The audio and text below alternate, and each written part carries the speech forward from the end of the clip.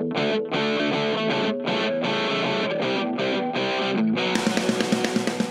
to The Grind, a podcast about the church planting process and missional strategies to make disciples of all nations. Coming to you from the offices of the Arkansas Baptist State Convention in Little Rock, Arkansas. Now, here are your hosts, Dave McClung and Chad Grigsby. Welcome back, ladies and gentlemen, to another episode of The Grind podcast. I know everybody has been sitting on pins and needles waiting for the next episode with your illustrious hosts, Dave McClung, and always the illustrious, lovely, infamous, which is more than famous, you name it, Chad Grigsby. Great to be here, Dave. As always, in studio once again. Yeah. It's always good to be in studio. It always sets you up with that, and then all you say, glad to be here, Dave. Yeah, you say illustrious every time. I say glad to be here, Dave, every time. It's just what we do. That's right. That's right. Production minister. I know that's coming next, right? Yeah. Almost, yeah. Illustrious production minister. Said something else that probably would have been inappropriate. So, super sexy Nick Burt over here as well. That's right. If you would have said something bad, I would have edited it out anyways. Yeah, maybe. These podcasts get edited a lot more than people think. You do your magic, Nick. You do it very well. That's right. We are thankful for. Now the tough thing is he's holding all these unedited podcasts back somewhere to use as blackmail material later, and so it's a little frightening as to where those might pop out. We try to keep Nick happy. That's right. We do. We do. Yeah. I just try to keep a healthy amount of fear alive. Mission accomplished. Yes. Yeah. Anyway, so we also have via FaceTime. Skype would not work. Thank you, Skype, for not working today. But via FaceTime, Doug Hixon from Connection Church in Spearfish, South Dakota. What's up, guys? It's a little delay there. I was like, he's about to pull a Chad. I just know it. Well, I was waiting on the descriptive adjective that you might use with my name. Well, so, I'm good without one because they have no meaning because you use the same one for everybody. Everybody's special, nobody's special, That's right? That's right. Everybody gets a trophy. Yeah. Doug, really, there are not enough adjectives in the world to describe how wonderful you are, and and how many people want to be you. And well, I know that list is short. Yeah. When you look up hopes and dreams in the dictionary, there's a picture of Doug Hixon. That's what I found. Mm-hmm. And so, standing shirtless in the snow in South Dakota, not South Carolina, South Dakota. There's an image for you, ladies and gentlemen. Yeah, wow. Oh, goodness. Okay, let's get this back on track. We are the upward basketball of podcasts. We give trophies to everybody. All right. I don't even know how you save that. There's no way. And so, all right. Well, back on track here after that derailment. Ended horribly with bodies mangled everywhere. But so glad to have Doug here, Arkansas guy that wound up in the hills of South Dakota, and so doing an incredible job up there. So we're going to talk church planting with Doug, and you guys have planted 3 or 4 churches out of Spearfish. We've planted our church plus 3 more. So. Okay. Well, kind of talk about your ministry journey from early on, just what led you to South Dakota, and then including what's happened Spearfish and beyond in South Dakota. You bet. Well, I've spent some time in Arkansas, some great churches there, and then God led us to Texas, and I was pastoring a church there that was kind of a replant. We weren't using that language back then, but it's kind of like a church plant that just had a good core group and some money that we didn't have to do any fundraising. And so we had a great time in Texas, but in the midst of that, then God had called us to do some mission team work in North and South Dakota. And so we began to take some trips up there and kind of just fell in love with the whole church planting process, and just felt like God had called us to begin to pray for church planting efforts in the Dakotas. And in that process, God just grabbed our heart and said, "Hey, I don't want to send somebody else. I want to send you." And that wasn't really what we had planned to happen. We were in a great church and in a good situation, and God just began to lay upon our heart that we ought to think about church planting. And so we began to talk with some of the people in the convention here, and found out about Spearfish. It's a college town, about 10,000 people, and what really kind of gave us what we needed to know about our calling was they wanted to plant a church planting church. And so I had no clue what that meant, but it sounded really awesome. Yeah. So for somebody who is missions minded, that just sounded like the plan, So we moved up here and kind of parachuted in.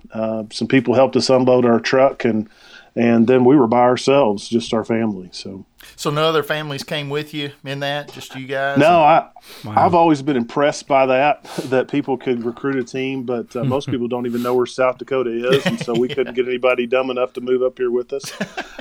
So we were by ourselves for almost a year. Wow. So we just began the work, and actually some Arkansas teams helped us begin our work in Spearfish, and we just had a vision and really passionate about seeing that come to life. So cool. It's awesome. So moving from Southern culture and climate to Northern culture and climate, what were some of the major things that helped you connect? You guys went there as a family, kind of by yourself as a family. So what were some of the early things that helped you connect with people in South Dakota? And then what were some of the, kind of greatest challenges you faced, early on? Sure. Yeah. Well, God blessed us by giving us a heart to really love the place that we're in. We learned very early on in ministry that wherever God places you, you've got to make home, or people just don't trust you. And so we made that decision. Of course, I was 38 when I began this journey, and most church planners are younger, at least used to be. See some older guys doing it now. But we just began to look at, if we're going to do this, then we're all in. So that means we're going to make this home. We talk about visiting family. That's not home. And some people would make that distinction about, I'm going home for Christmas, or I'm going to go home and see my family. We really made this home. And I think that helped us mentally survive. God blessed us by putting us in the panhandle of Texas, where we had a little bit of winter, so we would get about 1.5 feet of snow a year. And so we were a little bit prepared for moving here, where we get about 8 feet or more a year. Wow. But we love this place. I mean, it's a great place to live. We're really Midwest. It is a northern culture, but it's not like a Chicago or a New York or a Seattle. And so Midwestern people are really what I've grown up with all my life. There's some cultural differences, but nothing crazy that we couldn't overcome. Of course, being a Southern Baptist church in a northern climate is a different conversation, because they really don't care about, they're not impressed by Southern Baptists. And so we had to begin to think about, what do we really want them to connect to? Do we want them to connect to a denomination, or we want to connect to the gospel? And so we're fully Southern Baptists and CP and the whole thing. But our banner that we really began to fly was that the gospel was most important, and that we cared about our community.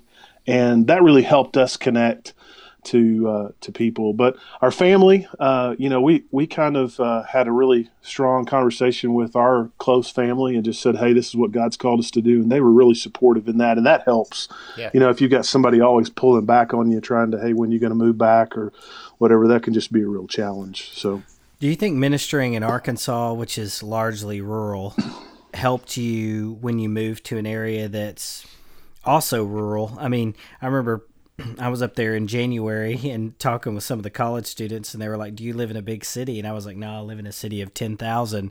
And they were, and to them, I think that was a big city.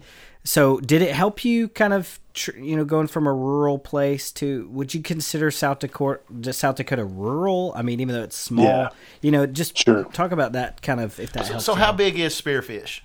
10,000. 10,000. We have another 5,000 college students in our town.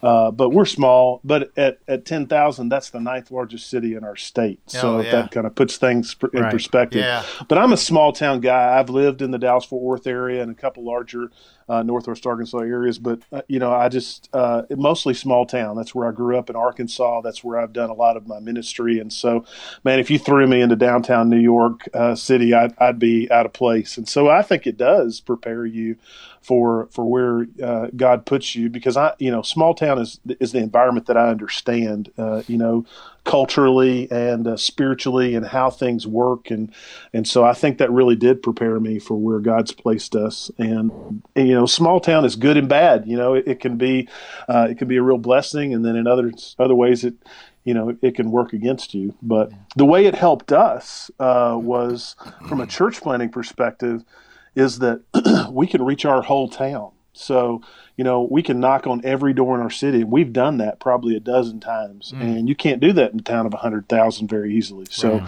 mission teams, we've just been able to infiltrate our city and really let everybody know who we are. And so that's been an advantage for a small town for us. So what is the church climate up there? Are there many other evangelicals? Is it mostly mainline Protestant, Catholic, anything? What? A lot of Catholic, a lot of Lutheran. That's the majority of people. Okay. But we have a representation in most mainline denominations, and there is some good evangelical work here. When we first moved up here, there was kind of a conversation with some of our denominational guys that there wasn't a lot of evangelical work here, but there is some, and there are some churches that are really doing some good things, but there's just not enough. We estimate that our unchurched population is 80% plus. So. And I think that's becoming what it is across the nation. I don't know that we're any different than most places in the nation. I really think that we're closer to 90 or more. But, politically, to be nice to my city, I say 80.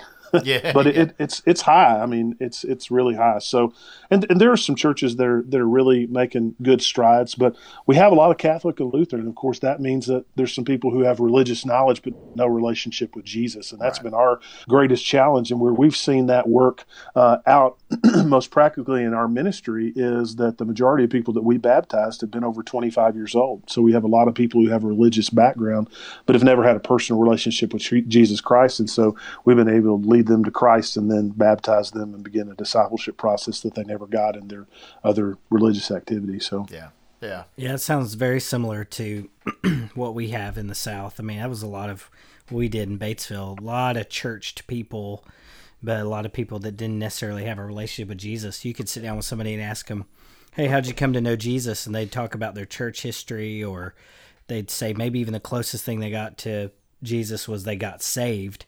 But they didn't talk about what that meant, or they wouldn't even. They could tell you their whole testimony without mentioning Jesus. Yeah, sure, and it was just, crazy. Shifting gears a little bit, multiplication has really been a DNA of Connection Church since day one. One of the things we're trying to get our guys to do is plant pregnant. Plant your church with the thought of the first church you're going to plant, to try to establish that DNA of multiplication. So you guys have planted 3 churches out of the main campus. In just over how many years have you guys been there now? 5? Is it 5 years? My family's lived here almost 7 years, but our church is under 6 years old. So three churches launched out in 6 years, which is incredible. Yeah. Talk about, how did you make multiplication such a DNA thing, and how do we help our planters kind of take on the Connection Church DNA of multiplication? You're kind of smiling like, yeah. Well, we know you have this figured out. Yeah. Well, I got a couple things figured out. One of is that we've had people say, "How do you plant 3 churches in 6 years or less?" And I say, "Man, if God doesn't tell you to do it, then don't do it." Because part of it is a little bit, if God's not in it, it's completely reckless. And if God's in it, it's still reckless, but He's in control. So we almost killed the first one that we planted. Not by any other reason, but we just didn't know what we were doing. And so we jumped in with both feet. Planting church sounds real sexy, but what it really meant was 2 different jobs. We didn't recognize that. But I think God directed our steps, and we made great strides in what we did only because of the favor of God. So, but it went into our DNA early. In fact, what was really great is when we began to have conversations with some of the people after a few years of our church here in Spearfish, and they had talked with another church and couldn't understand why they're not planting churches. So we were reaching unchurched people, and the only environment they know is us planting churches, and they don't understand that everybody else doesn't do that. Yeah. So we knew that we had won some prizes with our DNA being headed in the right direction. But man, it is a challenge. It's very risky. We've been blessed to see right now 4 healthy churches going forward. That doesn't always happen. Sometimes churches will fail, but right now all 4 of ours are headed in the right direction, and that's just the favor of God. And so, but we began that conversation from the beginning, and I think that helps. Probably if I had to live this over, we'd have gone a little bit slower in a couple of areas. I love the church planting process, and so if it was left up to me and I had enough money and enough planters, I'd kick one out every year. But I don't know how healthy that is long term, and that's where kind of we have gotten to now that we're looking at. Man, we got to slow down and make sure. I don't want to. We don't want to plant unhealthy plants just for the sake of planting churches, right. And so we have to be careful. And so I would say for churches that are starting, I think there's got to be that period of time where you focus on your own plant and making sure it's healthy. But sometimes I think churches wait too long to even begin that process. Mm-hmm. And of course, now we're in an environment where you don't have to be the lead church to help plant. We're talking about right now networking. All of the churches that we have planted all pour into a church planting fund, and we're looking how all 4 of our churches can plant churches together along with our conventions work. And so I think that we took a big responsibility in the beginning. And do I need to redo that? No, you're fine. No, you're good. Sorry. Doug knocked his headphones off as he was talking, and it's pretty funny. That was awesome. We took a big responsibility and a big risk in the beginning because we had some great partners who helped us do that. But that's not for everybody, and I understand that. And in fact, if I'm coaching somebody now, I'm saying, hey, get involved with a group of people to do that. And I think that's a much wiser plan because it could have all fallen apart. We got a plant that's 6 hours away that we get to see. I've been there 3 times maybe since it's been planted in about 3 years, and so they're kind of on their own for the most part. We do a lot of talk over media, but not face to face. So how big was Spearfish, and how far along were you in the journey before you planted the next church? 100. Okay. We were running 100. And we were doing our services on Sunday morning in Spearfish, and Sunday evening we would go over and we started the services in Belfouche. Mm-hmm. Was our first plant. So you led and preached in those services, worship team led worship. So you're basically doing 2 different churches. Yep. And we almost killed it because there wasn't really anybody there who was really helping pastor. We had a guy come in for a short period of time who actually planted in Sioux Falls for us. But, his heart was really to move towards Sioux Falls. And so he helped as much as he could. But we really needed somebody plugged in there. And once we found that guy, man, it just took off. And we actually had a retired guy come in and help us.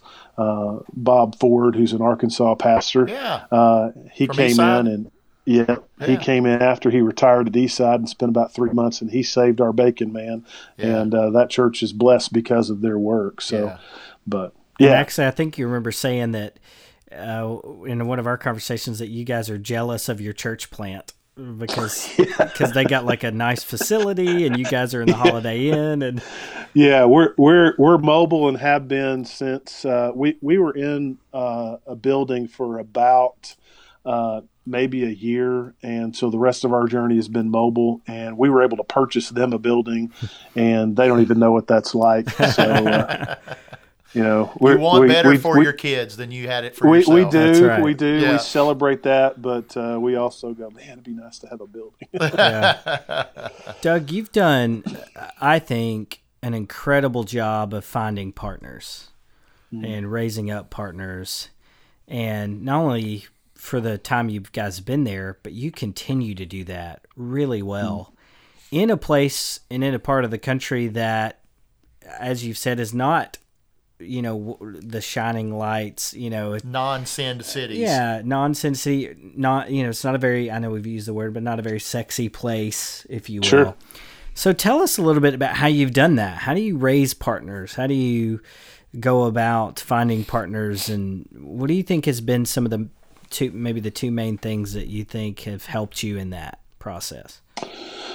A lot of it's hard work. I mean, it's just time. The first year that we were planting churches, I spent about 12 weeks on the road, and that was huge. I mean, that was time away from my family. There's a financial investment that was involved in that.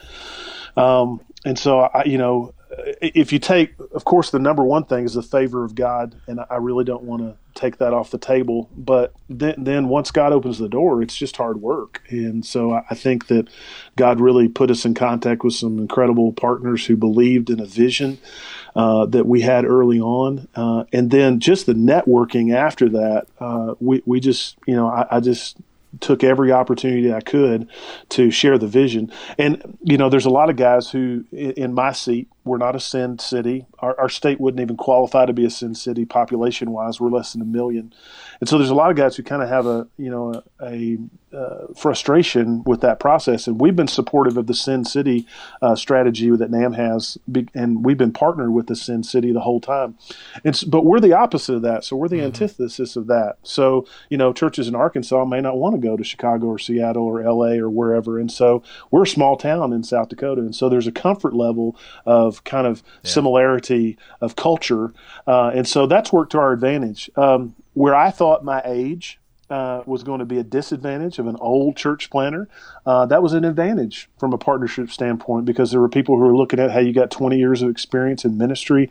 You're probably not going to do something really crazy in church planting. And so we can trust you with partnering and finances and all that kind of stuff. And so that was really, several things like that kind of helped us. And man, it's just a continuing process, because we've had partners that have been with us and then rotated off, and then we've had to put new partners in, and there's been some partners who've been with us through the whole journey, and so that's been exciting. But it is a lot of work,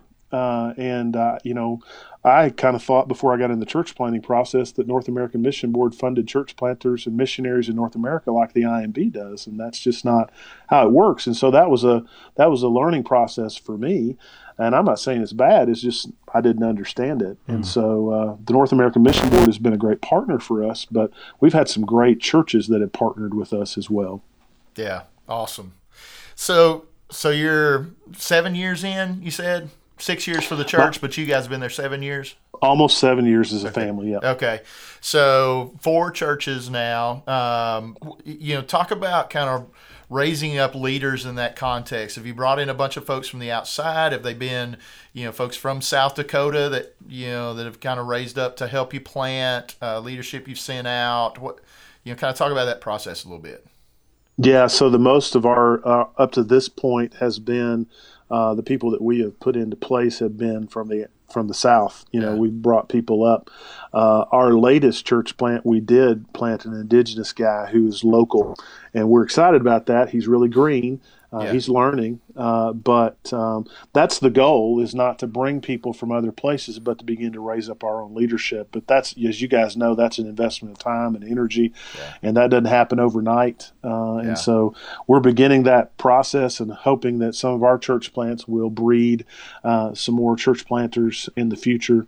And so that's our prayer, is that God would put somebody up here who doesn't sound like they drink sweet tea all the time, and has a local flavor. That, because there is a barrier. As much as I love this city and I feel at home here, I still sound like I'm not from here with my Southern drawl. And so people will eventually get over that, but it is a barrier. And so we want to begin to raise up people who are local and who have a passion for maybe even a city or a region that they've grown up in. So yeah, awesome. You guys have planted 3 different churches, but you don't do campuses, and you don't really do just independent church plants. All of them have the name Connection Church. Was that intentional, like saying, all right, we don't want to do campuses? I mean, I guess you started Belle Fourche as a campus, really, probably more. Well, so talk about kind of your model, how you shifted Belle Fourche and all that, just how you arrived at that So our latest philosophy. one in Sturgis, we are keeping kind of as a preaching campus. So we're doing their books and we're helping them. They're officially a part of us. The other 2 churches we planted to be autonomous. One of them is in Sioux Falls. That's 6 hours away. There's no way we could really even kind of be involved on a daily basis anyway. So they have been autonomous from the beginning. As we looked at Sturgis, we had a guy with less experience. We had followed Andy Addis's model. And that's really kind of what we were shooting for. We tried video in the beginning. It didn't really work for us. And so we've kind of switched to a preaching point campus model there. But, so we tried some different things. And, man, it's hard to figure out. Some of it's just, shoot and see what sticks, and being led by the Lord in that and trying to figure out where he's leading us to go and be. So. What do you think were some of the reasons why the video venue campus didn't stick, that model? I don't know, man. I personally, I don't know if you want to put this on the podcast. I don't know if I'm a good enough preacher. Andy didn't think that would matter.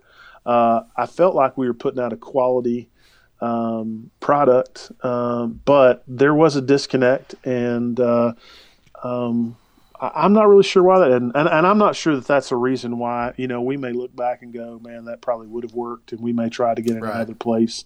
We have the equipment and the ability to do it again if we did it, but we're part of church planting is I used to be in churches that would do a 10-year plan, and boy, 10 years in church planting is like 2 years. You can't look much farther than 24 months out, or you're just guessing. Yeah. And so, we may reevaluate and go, this video thing really does work. We probably did it in a different way than we should have if we were to do it over.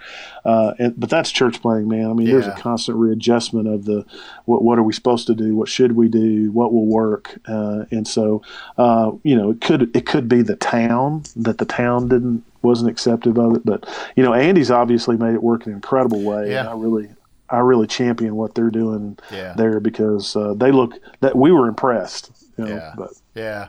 Well, I tell everybody all the time, I kind of operate with the Thomas Edison light bulb philosophy that, if it doesn't work, that's just one more way not to do it.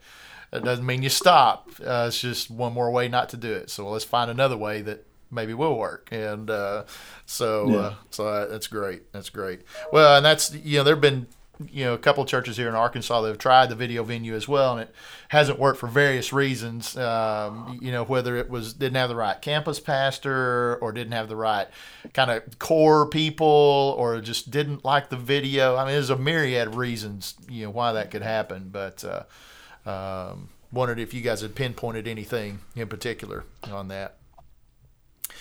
So okay. So you 7 years in, what would be some of the biggest lessons you've learned, particularly as a parachute drop guy? I mean, you're parachuting into a culture that, while there's some similarities, it's there's a lot more snow there than there is here. And it's a long way from home and everything. So what would you say would be kind of the biggest lessons you guys have learned that would be encouraging to some of our church planners? I believe you have to be called to where you're planted. If your calling is not strong, I don't care if you're 50 miles away or 500 miles away, it's going to be a challenge. And that plays into a lot of different areas, man. If your marriage is not healthy, it's going to be a challenge. If your kids are not bought in, it's a challenge. If you are not willing to work hard, then man, you're never going to make it. So, we really have just tried to talk to other planters who are planting and say, man, if you're going to do this, you've really got to make sure that God has your attention about who you're supposed to be and what you're supposed to be, because, man, there's a constant battle to shift the vision by other people. So you've got to be confident in who you are. I'll tell you, after 20 plus years in ministry, now 25, I've never seen the amount of spiritual warfare that I've experienced as I've been a church planter. Yeah. And so if you're not prepared for that, man, that'll catch you off guard. And we see the stories about guys who get into this world and it hurts them, it hurts their family. So I would say, count the cost is probably the short answer to that. And make sure that that this is, because, man, I could find a lot easier things to do than this. So if you're not called to it, it's not worth it. Yeah. Jim Griffith and Bill Eason wrote the 10 most common mistakes new church planners make or new church starts make, and I'm fascinated about their number 2 was underestimating the opposition and talking about spiritual warfare. Yeah, and for sure. And I've told people, I've been doing the church planning thing now for about 8.5 years, from our start with City Church with Darren Neely to now for the convention for 8 years this month, and that was one of the things that I was not prepared for, was the amount of opposition and just misunderstanding of what church planning was, some unrealistic expectations, and then we just had a ton of health issues that popped up in our family. We had a couple of years there that were just nonstop chaos, and really learned to pray, during those times, and learning more and more, every day. But man, you're spot on there. Story after story after story, from some of our planners with that. Front lines ministry, dude. That's right, for sure. So, all right. So, any one big piece of advice or last thing you'd say to church planners, before we kind of get off here, and then maybe a couple of things we can pray for you. You bet. Well, I would say, I tell every church planner, I don't care how many leaders you haven't developed enough. So that's one thing we've learned, and through every plant we've planted, I've tried to teach every one of those church planters, man, from day one, make sure that you are developing leaders, because no matter what stage of life your church plant is in, you're going to need more leaders. Yeah. And sometimes growth comes very quickly. And so if you're not prepared for that, you're going to get caught behind the 8 ball. And here we are 7 years in, and we're still in trying to catch up. And that's a great thing when you grow faster than you have leaders for, except for you can't keep the growth if you're not careful. Yeah. So develop leaders. Yeah. Anything? What can we pray for you for? Man, we're constantly looking to plant more churches. We want to be on God's schedule with that, and we want to make sure that we're taking wise steps in where God wants us to be. But one of the greatest needs that we have in the Dakotas is more church planting, and so our biggest need is probably church planters. And so pray that God will continue to call people from wherever, from some other place, somebody listening to this podcast, or even somebody who's in our backyard that we're not aware of yet. We're putting the word out because we believe that what God's done in Spearfish, South Dakota, of all places, that God can do anywhere. Yeah, absolutely. And you guys are looking at the Lead Deadwood area. We have a couple places identified here in the Black Hills, and there are multiple places all over North and South Dakota that we're looking at to try to plant churches. And so it's not a problem with finding a place; it's a problem with finding somebody with the passion for those places. Yeah, awesome. And if you're curious, the Black Hills is absolutely a beautiful place. Mount Rushmore's there. There's fun stuff to do. You need to go up and see Doug, and hang out. I like Rapid City. I like Spearfish. The canyon there in Spearfish is just absolutely beautiful. So, people need to come check it out. Maybe there's a planter out there that God's, pricking their heart about South Dakota. So.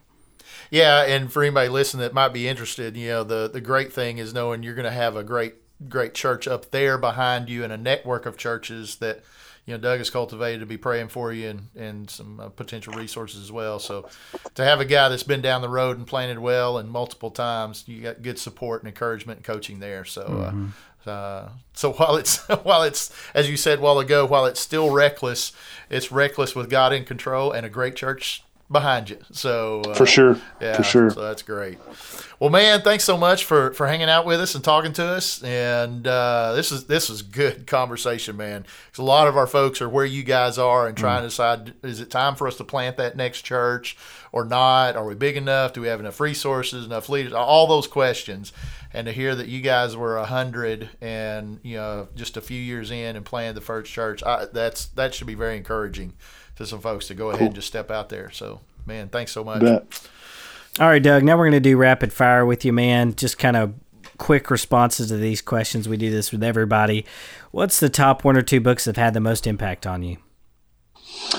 Probably The Pursuit of Holiness by Jerry Bridges. That's something that was really instrumental in my discipleship process in college. And then there's a guy named Tim Keller. I don't know if you guys have heard anything by him. The Prodigal God. I love that. That was really instrumental in my walk with Christ. So me too. All right. What is your biggest strength in ministry and then biggest weakness to overcome? Yeah. So I think God's really given me the ability to be a visionary. I can look at what needs to happen and try to help figure out a process to make that come to life. I would say then my biggest weakness is administration. I can do it, but don't really love it. And so I'm a good procrastinator when it comes to that sometimes. Yes. Why do today what you can do tomorrow? That's what I always say. Exactly. If procrastination was an Olympic sport, I would be a gold medalist. I'm with you. Yeah. The U.S. Olympic team sending Dave McClung and Doug Hixon on the procrastination team. That'd be a great win for the U.S. and we may go or we may not. We might just wait till next year. Wait till next 4 years and just decide. Yeah. Oh, goodness. Okay, what's your favorite hobby or pastime? Oh, man, I am learning how to fly a plane. Oh, wow. I've been riding a motorcycle until a little girl pulled out in front of me, and I laid it down on the concrete and decided that wasn't dangerous enough, so I'd get in the air. I was about to say, so you thought, let's get in this little plane and go fly up in the air. It makes sense to me. My life insurance agent may not like either one. But, oh, goodness. That's great. Favorite movie? Oh, man, Shawshank Redemption. I could watch it forever. Yep. So that is my number 2 favorite movie of all time. And behind Braveheart. I watch all the boring movies. I like seeing people get shot, I guess. Yeah. Yeah. All of our guests like a little violence, a little wholesome violence. There's something about church planning and violent action movies that kind of go hand in hand. It is. Whatever keeps it out of the boardroom. That's right. So, all right. Favorite band or musician? Oh, man. If you looked at my iTunes account, you'd think I was schizophrenic. I like a little bit of everything, country rock. I'm mostly a 70s, 80s rock guy. Leonard Skinner, Boston, a little bit of everything. And then I love worship stuff, Crowder, and I listen to a little bit of all of it. So, all right. Well, that's nothing too crazy. Pretty harmless. Yeah, pretty harmless. Mild and pretty mainstream. Doug. I was really expecting no Justin Bieber or anything controversial. No Taylor Swift or anything. Yeah. Like that. No, I can't do any Taylor Swift. Sorry. Yeah. Yeah. All right. Well, that'll wrap us up then. Those are the burning questions that all of our listeners want to know. That's right. About all of our church planners. So you have sated their desires there. All right, man. Well, I'm here to please. I don't know where that phrase came from. So, thanks. And I'll be the first to buy the thesaurus written by David McClung. So. Look for that coming soon. Boy, that'd be quite the bestseller. A redefinition of the English language. Hey, you think Webster had an impressive thesaurus? You should see Dave McClung. That's right. I can't even say thesaurus, so that might be the first step in writing a thesaurus is to be able to say it. Yeah. Is that a dinosaur? Yeah. It's a rare thesaurus. Yeah. They have those in the Black Hills. Yeah, we do. Yeah, herds of them. Yeah, we hunt them up here. That's what we do with them. Right. So tastes a lot like chicken. Yeah. Chicken and burnt hair. Thanks goodness. so much for your time, Doug. Appreciate what you guys are doing up there. Absolutely. Man, I loved it. I'm a fan of the grind, so I listen to it every time you guys put one out. So keep doing what you're doing. I'm glad you have too much time on your hands. So you should really develop more of a hobby or pastime. So you can, it's part of my parole. My parole officer said I needed to work on some things. This is your penance. That's right. Well, thanks, all right, man. Awesome talk to you, buddy. We'll see you soon. Thanks, guys. All right, bye-bye. We'll see you. It's a great conversation with Doug. Known that guy for many years now. Gosh, we pastored in the same association in Western Arkansas before I didn't know that. Yeah, I was in Midland, and he was at Calvary Baptist in Fort Smith. Was he the pastor there? Mm-hmm. Oh, I Yep, didn't know sure that. was. Okay. And then he left Calvary and went to Pampa, Texas, Okay. and pastored there for several years before he went to South Dakota. And so we got to meet before he went to Pampa, and just great guy. And just kind of kept up with him and watched him all the way through. And what they're doing in South Dakota is just fantastic. I mean, It it's is. just incredible. It is. So, a couple of things he said really kind of captured my attention. Just even the last thing he said, no matter how many leaders you have, you haven't developed enough. Right. I mean, how many times have we had those conversations, with church planners that we need some more leaders. We need some more leaders. I mean, all of them are crying for experienced leaders, number one, to help them develop some of the new believers into leaders that they have, and just putting processes into place to make sure that happens, not assuming it's going to happen, being intentional about that is so crucial. And particularly if you're parachuting into a place, just you and your family, the only way that church is going to grow is if you're leading them to Jesus, gathering them together, developing them as disciples into leaders to then help plant other churches, which is the way it should happen all the time. Right. But, that just really stands out. And one of the other things he said that I loved, he said, when you're planning, you got to make sure of that calling. If God is in it, without God, it's reckless. But if God's in it, it's still reckless, but God's in control. Right. And so I was talking to a guy just this morning who's getting ready to leave Summit Church and go to Seattle to be a part of a church plant up there, and is raising support and going to be on staff, and is just passionate about evangelism. Been a believer for about 6 years, and just wants to go share with people what someone shared with him, and just passionate and everything, and a little bit nervous and a little scared. And I told him this morning, I said, look, dude, you're going to look back on that call to go to Seattle as your kind of linchpin. That's your stake in the ground. Yeah. And when it gets hard, you're going to look back to that. And, as Doug said, if God's in it, while it may still seem like a risk, and it is, you're stepping out in faith, but it's a risk that's informed by Him and controlled by Him. And so you can, Kevin described it this morning. I love this analogy. He said, this is not blind faith going up there. He said, I'll paint it this way. He said, when you're teaching your kid to jump into the pool and you're standing in the water and asking him to jump off the concrete into your arms, it's not blind faith. You've fed him, you've clothed him, you've cared for him. He knows you. Right. And so when he jumps, he expects you to catch him. Yeah. And he said, that's kind of how I see this move to Seattle. I thought, that's a brilliant kind of picture. And, and Doug has certainly experienced that, in South Dakota. So as if we can't trust our Father that we're stepping out in. It's really, that's a great picture. That's a good analogy. Yeah. Well, back to leadership development. If you're going to be a church planting church, you got to raise up leaders. Yeah. I mean, you got to raise up leaders who are going to go out, who are going to plant, but then you have to have leaders who are going to replace those leaders who leave. And I think that's what B.J. Strickland said is, here we are sitting out all these people and we send out our best. So if you're not developing leaders, you really can't be a multiplying church. Yeah.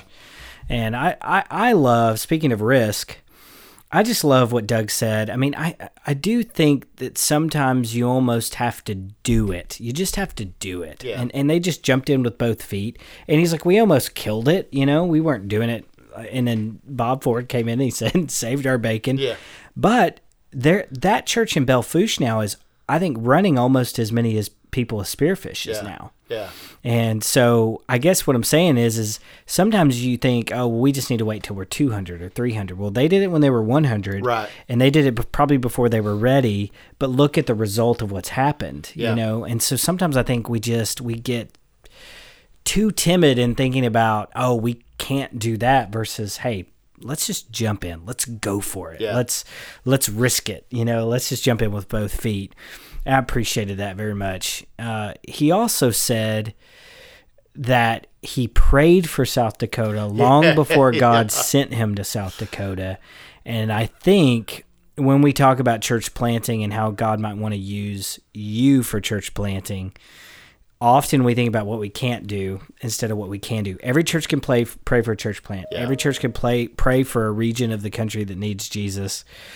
And through that prayer, God could then open the door for church planting. So I think, and you might say, how do we get involved in church planting? Well, prayer's a great first step because I don't think prayer ever stays at prayer. If we're doing it right. Yeah. And he prayed for South Dakota, and then, man, just God gave him a heart for it. He couldn't just pray. He should pray. We should pray, but we can't just pray. I've seen so many churches, I think, partner with church planting, get involved in church planting through things like prayer. Yeah. In relationships. Mission trips. Yeah. So anyway, I thought that was really valuable to think about. So you start praying for a place, and God may send you to that place. Yes. I thought that was good. Yeah. Fascinating there. So, back to your start something comment. I've been reading a book called Poke the Box by Seth Godin. I'm becoming a huge Seth Godin fan, and one of the things he talks about in there is one of the big problems with businesses and why some don't get off the ground, and I think the same thing with church plants and churches, and they don't take that next step or whatever. He said can be traced back to initiative and somebody just starting something. Right. And taking that step and saying, okay, we've talked about this, we've analyzed this, we've prayed through this, for businesses, you do all the market research, all of this stuff. And he said, all the business schools tell you to do that, but if you don't then start something, you just got a bunch of information that you've collected and, really don't do anything with. Right. And I think the same thing with ministries there. At some point, you have to take that step of faith and go. Right. And start. And if it goes great, then fantastic. If it doesn't go as well, then like we talked about a while ago, that's just one more way not to do it. So you back up, punt, go again. Yeah. And I think he's dead right on that, particularly in the church planting world. You just got to go do it. Well, it's like everybody who's ever started a business in their garage that goes on to be a Fortune 500 company. I mean, there's no manual that says start a business in your garage, but you just want to feel like you got to start. You got to jump in. And I don't know. I think sometimes it goes back to the Faith of Leap book by Alan Hirsch and those guys. Yep. Sometimes I just think we, especially in middle class culture, whatever's safe, whatever's convenient, whatever's secure, whatever's comfortable, that's what we want. Yeah. What we need is more risk. We need to get out there. We need to dream big, and jump in and try. Yeah. Yeah. And, there are worse things than failing. That's right.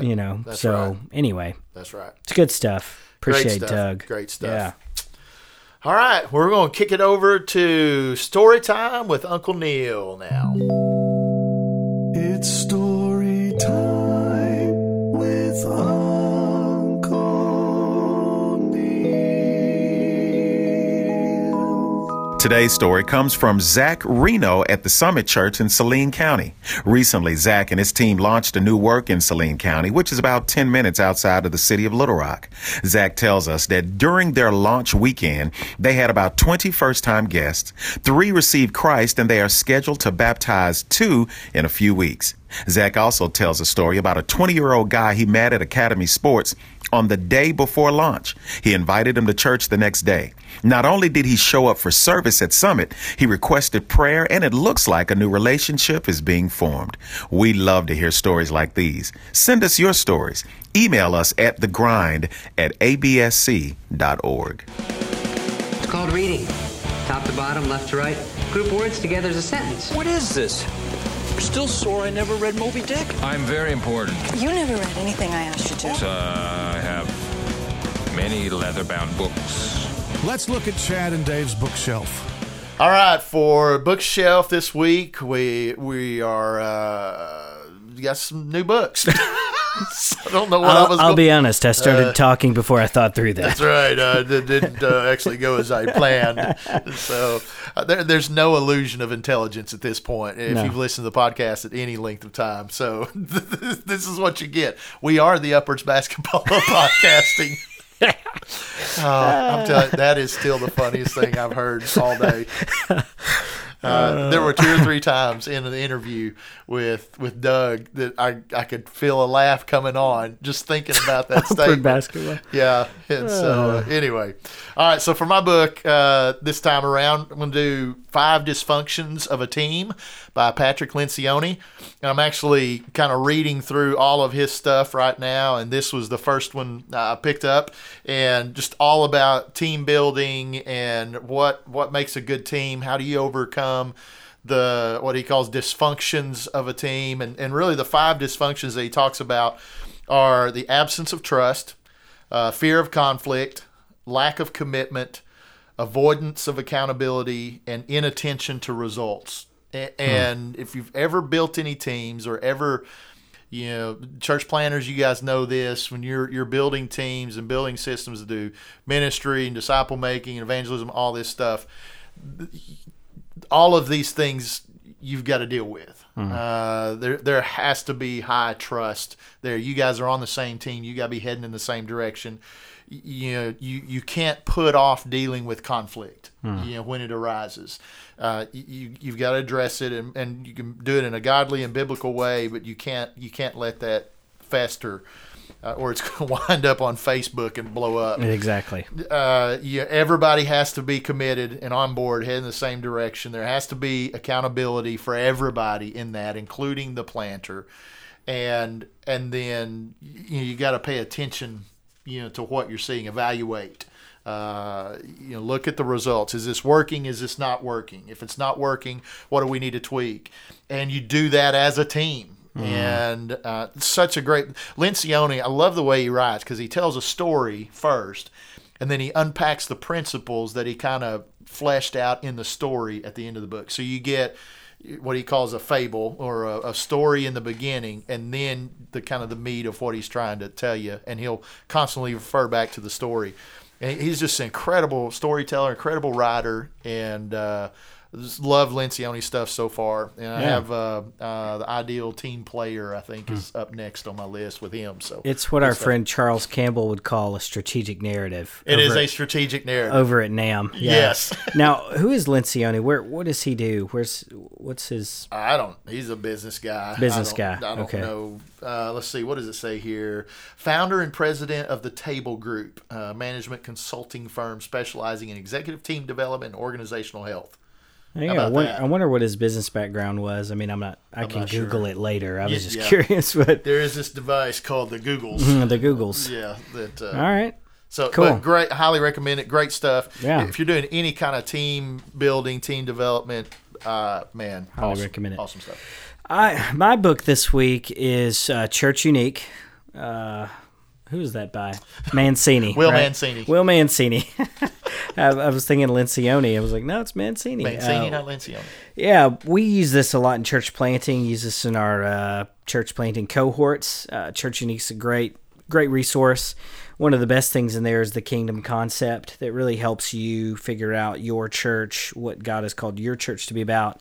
And I feel like we've had this conversation somewhere down the road, but maybe it has come out a lot in church planting, but in our conversations. But I feel like a lot of churches try to do too much. Yeah. They try to do too broad. They try to steal another church's DNA to kind of fit their DNA, to fit their context, where God has placed you specifically in your context for a specific purpose.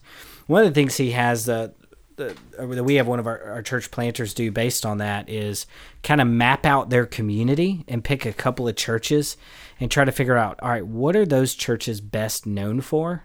And you try to think about it in terms of blanking blank. So, whatever it's like raising up leaders or engaging the community or making disciples or, producing programs or, what is that church known for? And it's cool to see them kind of map it out and see how God has uniquely positioned every church with a specific kind of task and identity in the kingdom. And then that kind of leading that church plant to say, okay, what is your identity in the kingdom? Mm-hmm. What are you going to be about? What are the things that God has given your church specific gifts for? What is your specific local predicament, local problem, local issue, and how has God given you a passion to impact that? So I think it's great. It's great to help any pastor, think about their church, any youth pastor, executive pastor, anybody in a ministry to reevaluate their ministry. Yeah. And then especially church planters thinking about church plants. Yeah, that book is worth the price of the book for that kingdom concept section. It is. I think it. Yeah.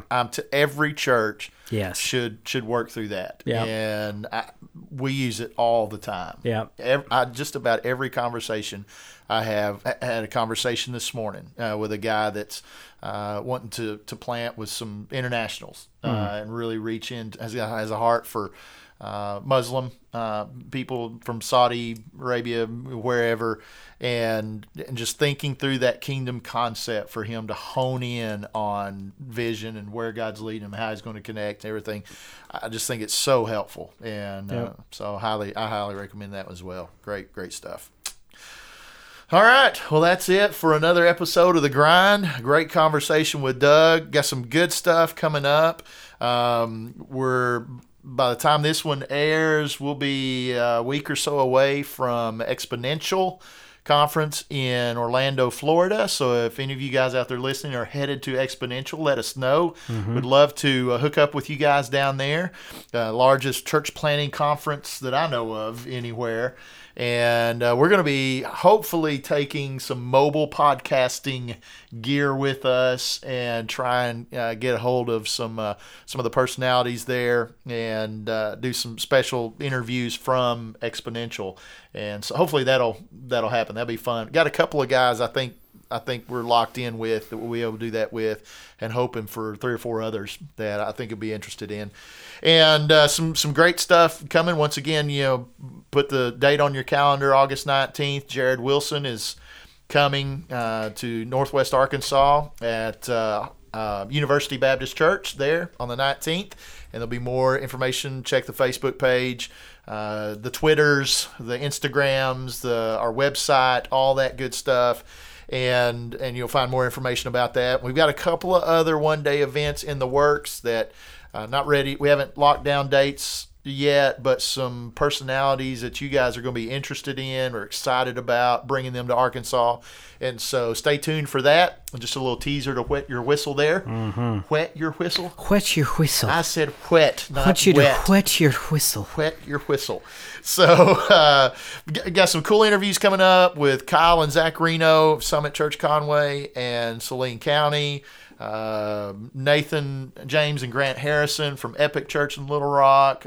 They're veterans now in Arkansas and church planting. So some great conversations coming up and looking forward to. So join us next time on The Grind. Oh, once again, write us a review on iTunes. Yeah. And we've got a few on there. We'd love to see that thing fill up. We've got some books we want to give away for that. So shoot us a review on iTunes. Thank you for some of the comments on Facebook and Twitter. You guys are so encouraging, and glad you're enjoying the podcast so far. Feel free to share this with your friends, retweet, like, all this stuff. We'd love to kind of expand the listenership of The Grind. we have a lot of fun with it, and hopefully it's helpful to others as well. We have not yet corrupted as many people as we would like. That's right. So that's right. We are aiming for a greater corruption scale. So what do you want to do tonight, Brain? Try to take over the world. That's us. All right. So till next time, thank you guys, and we'll see you soon. Keep grinding.